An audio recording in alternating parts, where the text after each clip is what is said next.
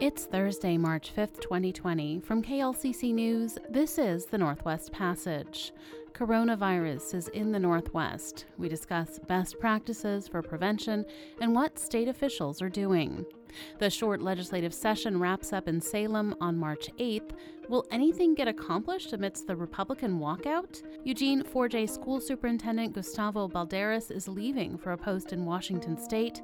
Federal money helps at-risk people keep housing, and Ani's obsession with the Bachelor TV shows. These stories and more on this week's Northwest Passage podcast. Support for the Northwest Passage comes from Columbia Bank, member FDIC.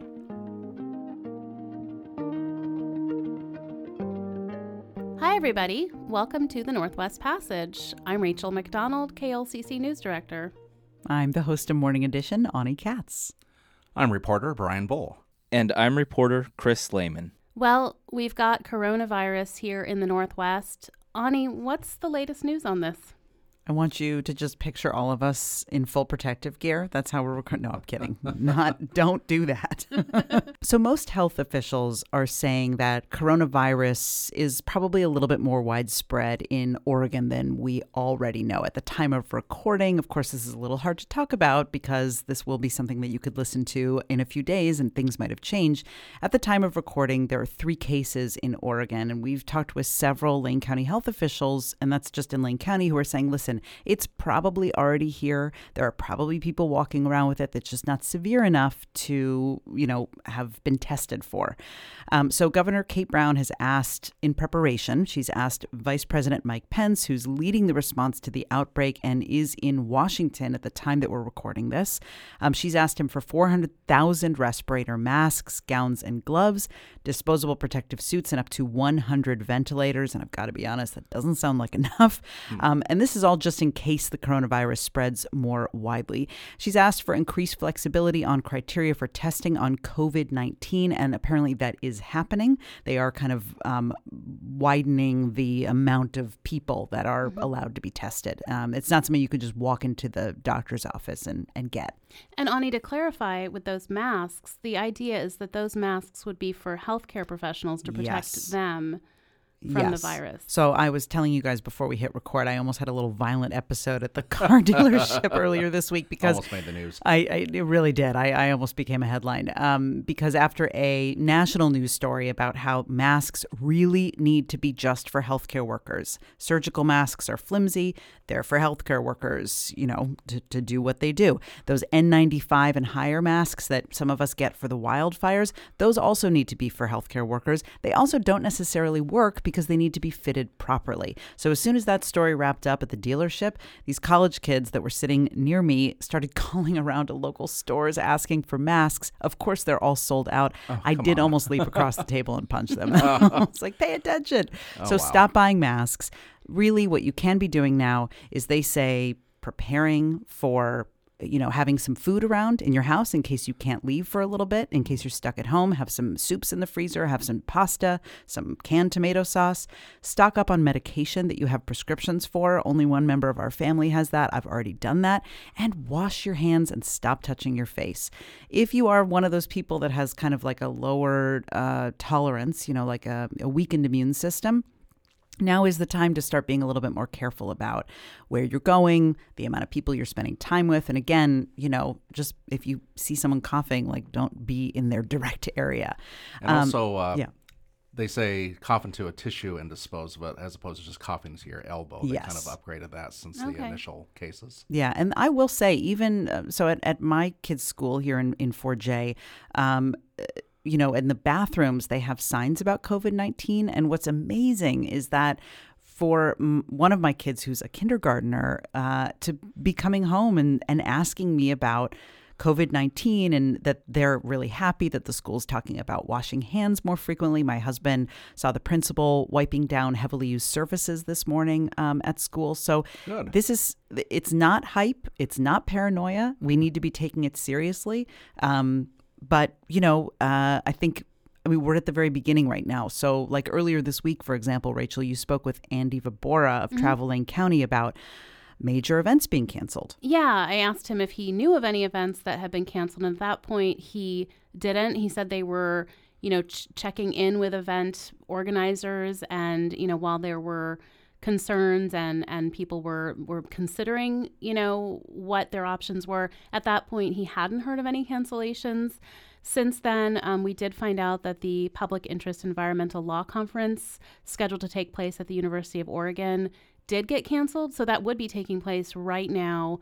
But they did decide to cancel it earlier this week because of concerns about coronavirus. And this is an international conference.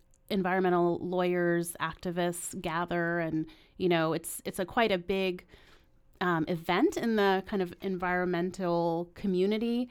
So that was a big cancellation. I did hear on NPR the conversation about, are they going to cancel the Olympics? That's a big question mark, It which is, at this point they haven't said that. Yeah, there are a few different options that they're weighing. It seems like the most likely, if they do anything, would be to just delay it. Instead of full on canceling it. But I think that, again, a big event like that in the hot summer where it's going to be crowded in Asia is, that's where the outbreak started. And it does feel a little like, tone deaf to not be taking that seriously. I think we're going to see some effects happening against the travel industry, too. I just heard this morning that there was a fatality from coronavirus on a cruise ship just off California. And we've heard in the previous week, too, of another cruise ship that had been isolated, and people were, or a couple weeks ago, had been potentially infected with coronavirus. And so between people feeling that they might be stranded on a ship with hundreds, if not thousands of other people from across the globe to air travel, I mean, this could be something that's just going to start cascading as people become more and more aware and paranoid of where they could be infected. I've gotten 2 emails this week from United Airlines and Alaska Airlines about, and this is not, necessarily to my work email, but just as a frequent traveler, saying that we are not going to charge change or cancellation fees anymore for travel booked after a certain date that's taking place between basically now and I think sometime in May, which is really unusual, especially for an airline like United that does not have a great customer service record. And that's just me personally. But also, we had a story this morning on the news about how they're going to start cutting routes because they are seeing a drop in passengers. And Alaska is actually having a huge sale right now. Yeah. They're offering I think it's like $50 fares to a lot of places and like $100 each way fares to Hawaii right now from the West Coast, which is pretty cheap. So I'm just saying, if you want to risk it, it's a great time to go to Hawaii. And spring break is just a few weeks away. That's so. A friend of mine who is a doctor said that she thinks the real explosion in corona is going to happen after we all have spring break at different times. Some schools are mid-March, some schools are early April. And so she thinks that after that kind of season wraps up, that's when we're going to see the kind of explosion of corona because we're all going to be I'm traveling during spring break. We're going to be swapping germs with fun people from everywhere. Although we have also heard from health officials that once the weather warms up, there may be fewer cases. And that would be a pause, though. That would be a pause until it starts up again. Until the following season. Exactly, yeah. Wow. And so one more just little anecdote. A friend of mine, speaking of stocking up, a friend of mine was at Costco earlier this week. And, of course, it's crowded. And that's to be expected. But strangely, I mean, I get people buying the hand sanitizer and the soap and everything and Kleenex. But there's an employee from Costco standing in front of the toilet paper, limiting how much people can take because people are hoarding. And my thinking is wait, do people not understand this is a respiratory illness? I could make all sorts of inappropriate jokes here, but why are we stocking up on toilet paper? It's very confusing. I don't get it. Well, I think it's because they're seeing stories from China of people being, told that they can't leave their house for weeks at a time. So, if you can't leave your house, I guess you could, order it from Amazon or whatever and have it delivered to you. But what if the delivery people can't leave their house either? So it isn't necessarily that it's to treat a symptom. It's that you just might not be able to get it at all. At least I assume that's what's going on. I picture all these fleets of drones dropping toilet papers on top of people's Oh my roofs gosh. in Well, the I mean, future. just for what it's worth, like Costco size thing of toilet paper is enough to last a family. One of those is enough to last a family for a long time. So I'm just saying, I don't think you need more than one. Go easy on the toilet paper. Well, and we live in a part of the country that doesn't have leafy trees right now, so your options from nature are limited. Good Pine point. cones aren't good Definitely a enough good for point. Well said, Chris. But thanks for bringing up that alternative. Of course, because it's so much coronavirus this week, and it is all, information that is useful and that we feel like you need to know. There were other things that happened this week, one of which was Springfield has a new city manager. Nancy Newton is currently the assistant executive for Sacramento County in California. Springfield Mayor Christine Lundberg says that she was the unanimous choice of the city council, and she'll be starting soon. So, Chris, you're up in Salem. Any chance the legislature will get anything done as we head into the final days of this short session? Very likely the chances are zero at this point. I mean, really, as every hour goes by and we don't hear of an agreement, the chances are dwindling. The deadline is Sunday night at midnight, which is to say, I guess, 11:59 p.m. on Sunday. That's when the legislature has to end, according to the Oregon Constitution, based on when it begun in early February. But practically speaking, you can't sort of come in at 6 p.m. on Sunday and finish up the dozens of remaining bills that haven't been acted on. Practically speaking, you really have to start that either Friday or Saturday morning at the earliest, but even that would require some rule suspensions and some bipartisan cooperation that seems to be non-existent at the moment. So basically, if we don't see any action going on by the end of the day Friday, I think you might as well just pull the plug on the session. I'm guessing Democrats will show up in Salem on Saturday and Sunday just to kind of make a point that we were here to the bitter end. But again, practically speaking, the legislative session is over. Although, we're recording this on Thursday, things could change very rapidly, but it just doesn't seem like that. A lot of people's attention is focused elsewhere right now on the coronavirus situation. And so maybe there's even questions about whether it's a good idea to have the legislature come in. But, I mean, part of what they do functionally is to respond to emergencies. So it's a bit of a catch-22 as far as that goes. But bottom line, I don't expect to see any legislative action happening through the remainder of this session. Whether the governor calls a special session later in March is an open question right now, because she could do that. And, if you didn't introduce that contentious cap and trade bill, you could basically resurrect everything else. I mean, you sort of have to start the process over again, but you could do that pretty quickly if you wanted to. Anyway, there's a lot of question marks, and we'll see how it plays out the rest of this month. So, Chris, you mentioned that, part of what their job is to help us respond to emergencies. And obviously, the healthcare workers are more on the front lines of coronavirus. But do you think that there's going to be any blowback to any of these Republicans for kind of not being there at the beginning of this, outbreak, pandemic, whatever it ends up being? Well, it's hard to say. I mean, there isn't like a specific coronavirus response bill that is dying at the moment. I mean, I guess there wouldn't really be any point in introducing one. It's not quite, because so much of the resources and guidance has been coming from the federal level. And of course, the Oregon Health Authority has been very instrumental here locally in Oregon. But the Oregon Health Authority isn't saying, well, we're not going to act on coronavirus unless you give us more money. I mean, they're carrying out their mission anyway.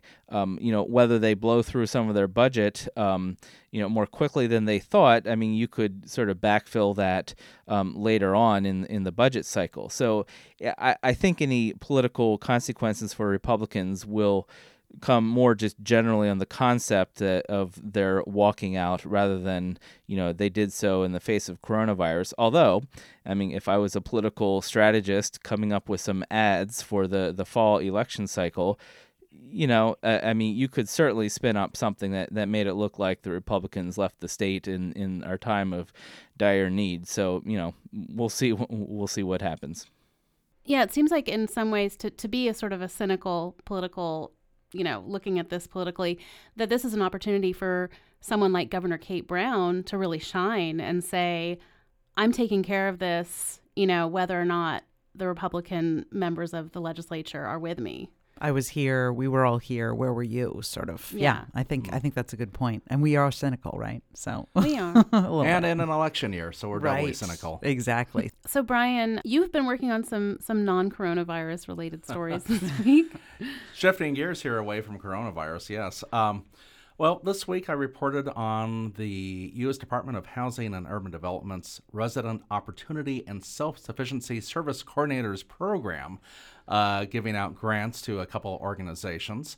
One of the recipients is Eugene-based Homes for Good. Brian, that's a pretty long title for a program. What's the goal? Yes, it is a very long title. That was half my story.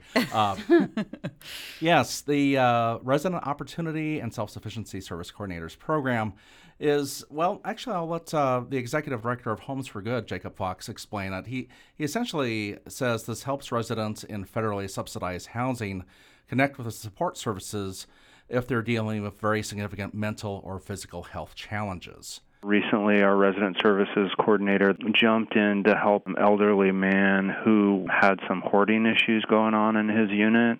The resident services coordinator worked closely with property management and community-based partners and helped that person reduce the hoarding in his unit to a level that met the lease guidelines. So we were able to prevent an eviction. So Fox says that this funding is very important because it keeps many of what's called high barrier people from being evicted and likely ending up on the streets. Warm Springs Housing Authority, by the way, has received $138,000 towards their efforts. Homes for Good received more than $235,000 in federal money. They've been receiving this for more than a decade, and so with all the insecurity, Fox says, with federal funding being in limbo for housing, this is actually very good news. And then the other big story that came out of Eugene, after 5 years, Superintendent Gustavo Balderas is leaving the 4J district.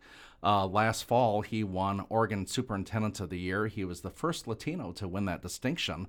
And then just recently, not even quite a month ago, he was deemed the National Superintendent of the Year. So coming right off of the heels of that, we found out that he is departing. Back in the fall, he was talking about how he's living the American dream. He grew up in Eastern Oregon, the child of migrant farm workers, and he was very dedicated to diversifying 4J's faculty and administration. He says the district now has 15% teachers of color compared to 30% students of color. And he said this is all very important because, for student success, students need to look up and see people who look like them in leadership. Here's Balderas on OPB's Think Out Loud in September 2019 talking about efforts to diversify schools. I don't know of one school district that's not trying to diversify their workforce to try and get more people working in school districts that look like the kids that they're working with.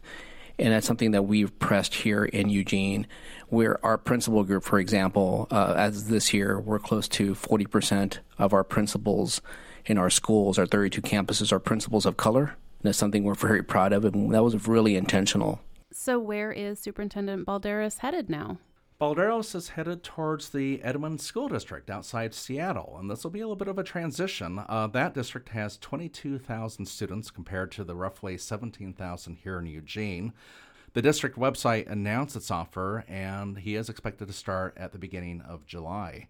So it's been 5 years of being on the job here. He's won some great accolades and made some great strides.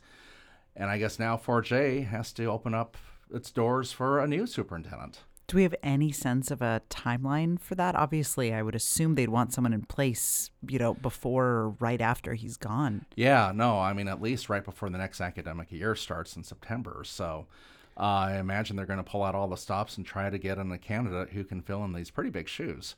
I expect they'll have an interim for the interim.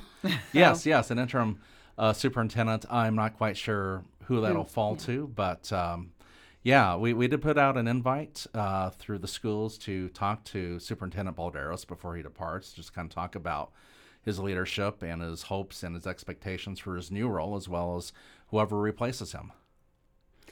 Great. Well, just real quick, one more piece of news from this week. In the ever-evolving saga of the teen climate lawsuit against the federal government, the most recent news had been that in January, a 3-judge panel of the Ninth Circuit Court of Appeals ruled that the climate lawsuit should not go to trial.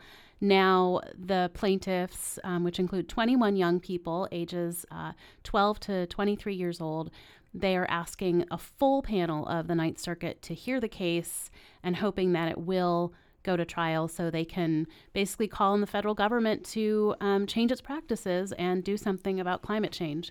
So we'll see how that pans out. Do they expect the full panel to give them better odds?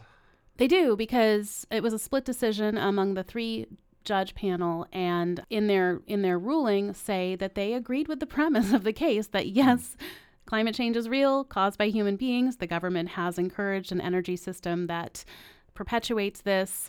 The 2 judges that were in the majority said this is not up to the courts to deal with. Interesting. So, this is the Northwest Passage from KLCC News. We'll be right back.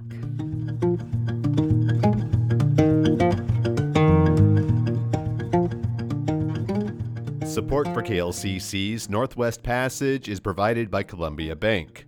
Columbia Bank team members have experience in the unique challenges of multiple industries, from healthcare to manufacturing. Learn more about their services for the business community at columbiabank.com. Columbia Bank, where relationships rule. Member FDIC. You're listening to the Northwest Passage. I'm Rachel McDonald with Brian Bull, Ani Katz, and Chris Lehman, and it's time for us to talk about one more thing that we noticed this week in the news. We can start with Chris. Chris, you want to go? Well, of course, big news this week on the national political scene when the presidential race was the Super Tuesday primaries.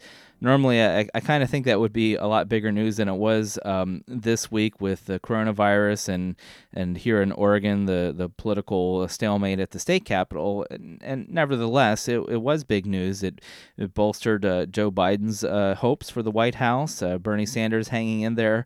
It was basically meant the end for Elizabeth Warren. Senator Warren dropped out of the race this week. Of course, here in Oregon, it leaves the question of what does that mean for the Oregon Democratic primary, which still seems an eternity away. It's more than 2 months away in late May. And usually the race is decided by then. 4 years ago, there was still some intrigue between Hillary Clinton and Bernie Sanders. Bernie Sanders, as you may remember, won the Oregon Democratic primary for president in 2016 fairly handily over Hillary Clinton. Of course, Hillary Clinton then became the Democratic nominee based on her performance in other states. So will there still be an active race between Bernie Sanders and Joe Biden in late May, or will one of those 2 candidates have pulled ahead of the pack? Of course, that remains to be seen, as I've said several times in this podcast so far. But it could be interesting. It could be a whole bunch of nothing. But at any rate, it does seem to be, as of now, a very much a 2-person race for the Democratic nomination for president. And the rhetoric has really gotten a lot more heated between the 2 candidates too. Certainly. Well, yeah, they know who to focus their barbs at right now. When you had a field of 10, it was, people kind of went after President Trump, of course, but you didn't really know which of the other 10 candidates or so to focus on. Now, Joe Biden and Bernie Sanders, of course, have a very clear idea of how they want to approach this.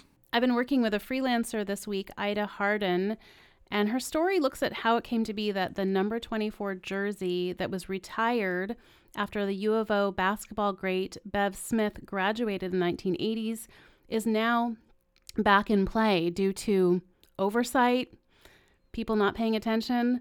So Ruthie Hebert is now wearing the number 24. And so Ida's story looks at how this happened. She also kind of looks at how current star Sabrina Ionescu is a player on the level of Bev Smith, who was a 2-time All-American. She also played in the Olympics and was a coach of the women's team at the U of O. Here's a quote from Bev's former coach, Elwyn Heine. She's very comparable in many ways, so many ways, to Sabrina. And I look at that as a compliment to Sabrina. In this story, Bev didn't want to make a big deal out of this oversight about her jersey, but she did talk to Coach Kelly Graves and to Ruthie. And the compromise is that after Ruthie graduates, the number 24 will go back into retirement. Here's a quote from Bev Smith. And I think we came to a really good compromise that she would wear it for the rest of her career, and then we would officially retire it both in her name and my name. So this story is on our website, klcc.org. It's a story that I don't think we've heard anywhere else, and it's pretty good. Ooh. It is. My kids are kid sports kids here in Eugene, and Bev runs kid sports, and so we get to see her. She actually shows up to practices. She runs clinics for the kids. She's very tall, and it's nice to see. It's nice to learn more about her history. Absolutely. So Brian, what have you got? So last night I was part of a community conversation on building public trust in journalism. This was a very small group of people assembled at the University of Oregon last night, basically discussing what journalistic practices lead to public trust. And it was a very informal conversation. There was 4 journalism educators, 4 journalism students, 4 quote-unquote professional journalists, including myself, and 4 community members, all huddled together in a room, just basically discussing ideas over burritos. Brian, what prompted this community conversation? Like, why now? It's part of what's called the 32% Project. And about 4 years ago, just at the height of the campaign season, 2016, there was a study done that showed that public trust in the news media had sunk to an all-time low, with just 32% of Americans saying they had confidence in journalists to report the news fully, accurately, and fairly. The good news is, in that time, that's kind of inched up just a little bit by about roughly 10 to 12 percentage points. But now it's starting to kind of sink down again a bit because it's an election year. And people get very contentious about how we report on politics. But essentially what the organizers want to do is they want to take a very close look at the dynamics of public trust and see how people define trust and how journalists could better earn it. So they did a kind of a cross-country symposium, if you will, different stops in many different areas. Eugene, Oregon last night, that was the Pacific Northwest. They've done this in Los Angeles. They've done this in parts of the South and upper New England area. And it's all funded by a grant that basically teaches trust-building practices to the next generation of journalists. But the organizers said they felt that if it was a curriculum developed solely by journalism educators, they could risk accidentally perpetuating some of the problems that would have caused people to lose trust in journalism in the first place. So that's why they had this more inclusive, wider group of people discussing the trust in journalism issues. Todd Milburn is director of the Master's Journalism program at the University of Oregon, and I asked him why this conversation is so important after last night's event. Journalism is best when it's focused on serving community needs. And I think it's really important as part of the trust building process for journalists to, if they're going to be asking for trust from that community, they need to be willing to extend that trust themselves. So bringing people into the process, having them talk about what is your news organization all about, what are its values, why does it really matter, I think is just essential. It's a two-way street. So anyway, in short, transparency, accountability, helping people understand how the proverbial journalism sausage is made, and also highlighting positive aspects of one's community were among some of the things that helps audiences build better trust and appreciation of their local media. And so now the charge is on the next generation of journalists up and coming to kind of incorporate that and see what they can do to help their audiences better appreciate the craft that we do. Well, I think it's a really good conversation to have, and it's one that we have here at KLCC, you know, how to be as transparent and careful as we can be in terms of reporting what's true and what we know to be fact. Right. And also, too, in this age where, you know, we have the commander-in-chief calling journalists the enemy of the people, too. I mean, there's got to be some blowback about that, too, people buying into that argument. when in fact, we're not public relations. We have to highlight both the positive aspects of any administration. But I think people too, beyond the national level, also see locally events that are covered, and they want to see things that are reported accurately and highlight good things as well as just not the negative things that are going on in their community. So it's an ongoing process. Just a quick note, and before I get to the juicy part, is daylight saving time begins on, I guess it's Saturday night, but technically Sunday. It's like that 2 a.m. thing. So don't forget, it's spring forward. Put your clocks forward. So we're losing an hour. It's the bad one. This is the bad one. But just don't forget, or else you're going to be late for your basketball game on Sunday. They should do that on they should do that a couple days earlier. They should. And parents should start doing it like a week before. Because the Monday after we lose that hour it's is awful. just the worst. I know. Should be a national holiday. Yeah, just like Election Day and daylight saving time. Yeah, really. So I just want for a second for you to picture a Venn diagram of the Bachelor franchise, which is a collection of shows on ABC, NPR listeners / I guess public radio employees. And there's a Venn diagram, and there's, I think, just me right in the middle of the overlap. This week, I got to finally air an interview that I conducted with Becca Kufrin, who was the 14th Bachelorette in the franchise.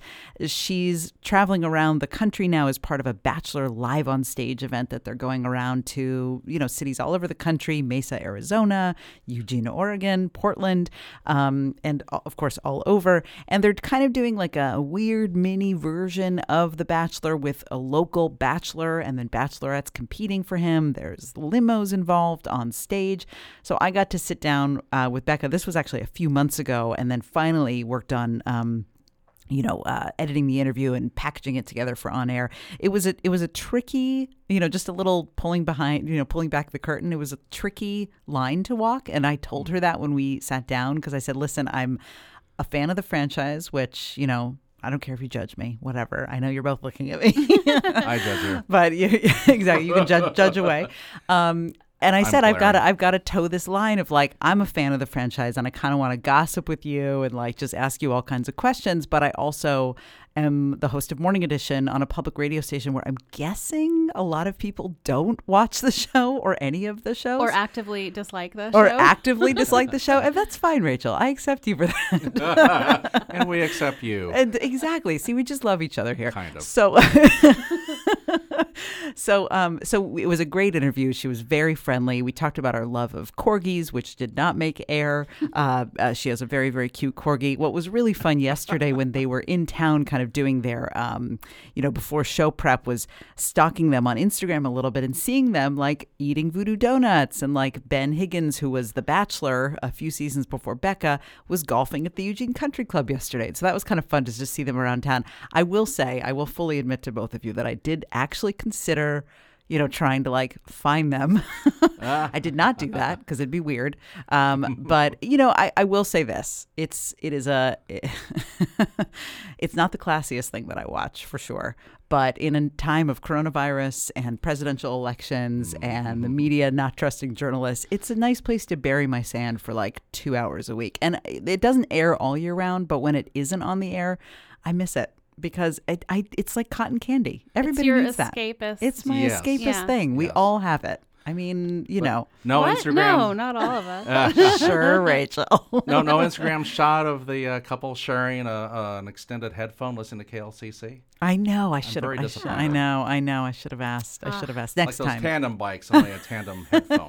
Right. How romantic. Totally. Share one. Well, that's excellent.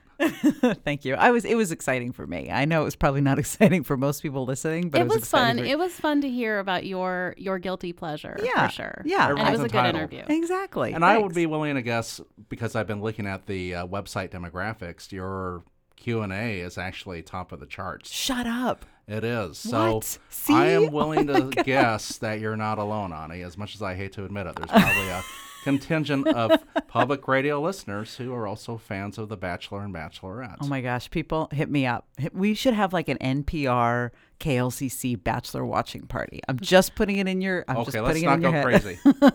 Anyway. Back to coronavirus. Thanks, everyone, for joining us for this week's Northwest Passage podcast. I'm News Director Rachel McDonald.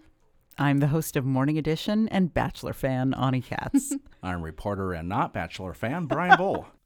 And I'm reporter Chris Lehman. Chris is not making any comments. No comment. No comment from Chris. I'm ambivalent on The Bachelor. Bye. Support for the Northwest Passage comes from Columbia Bank, member FDIC.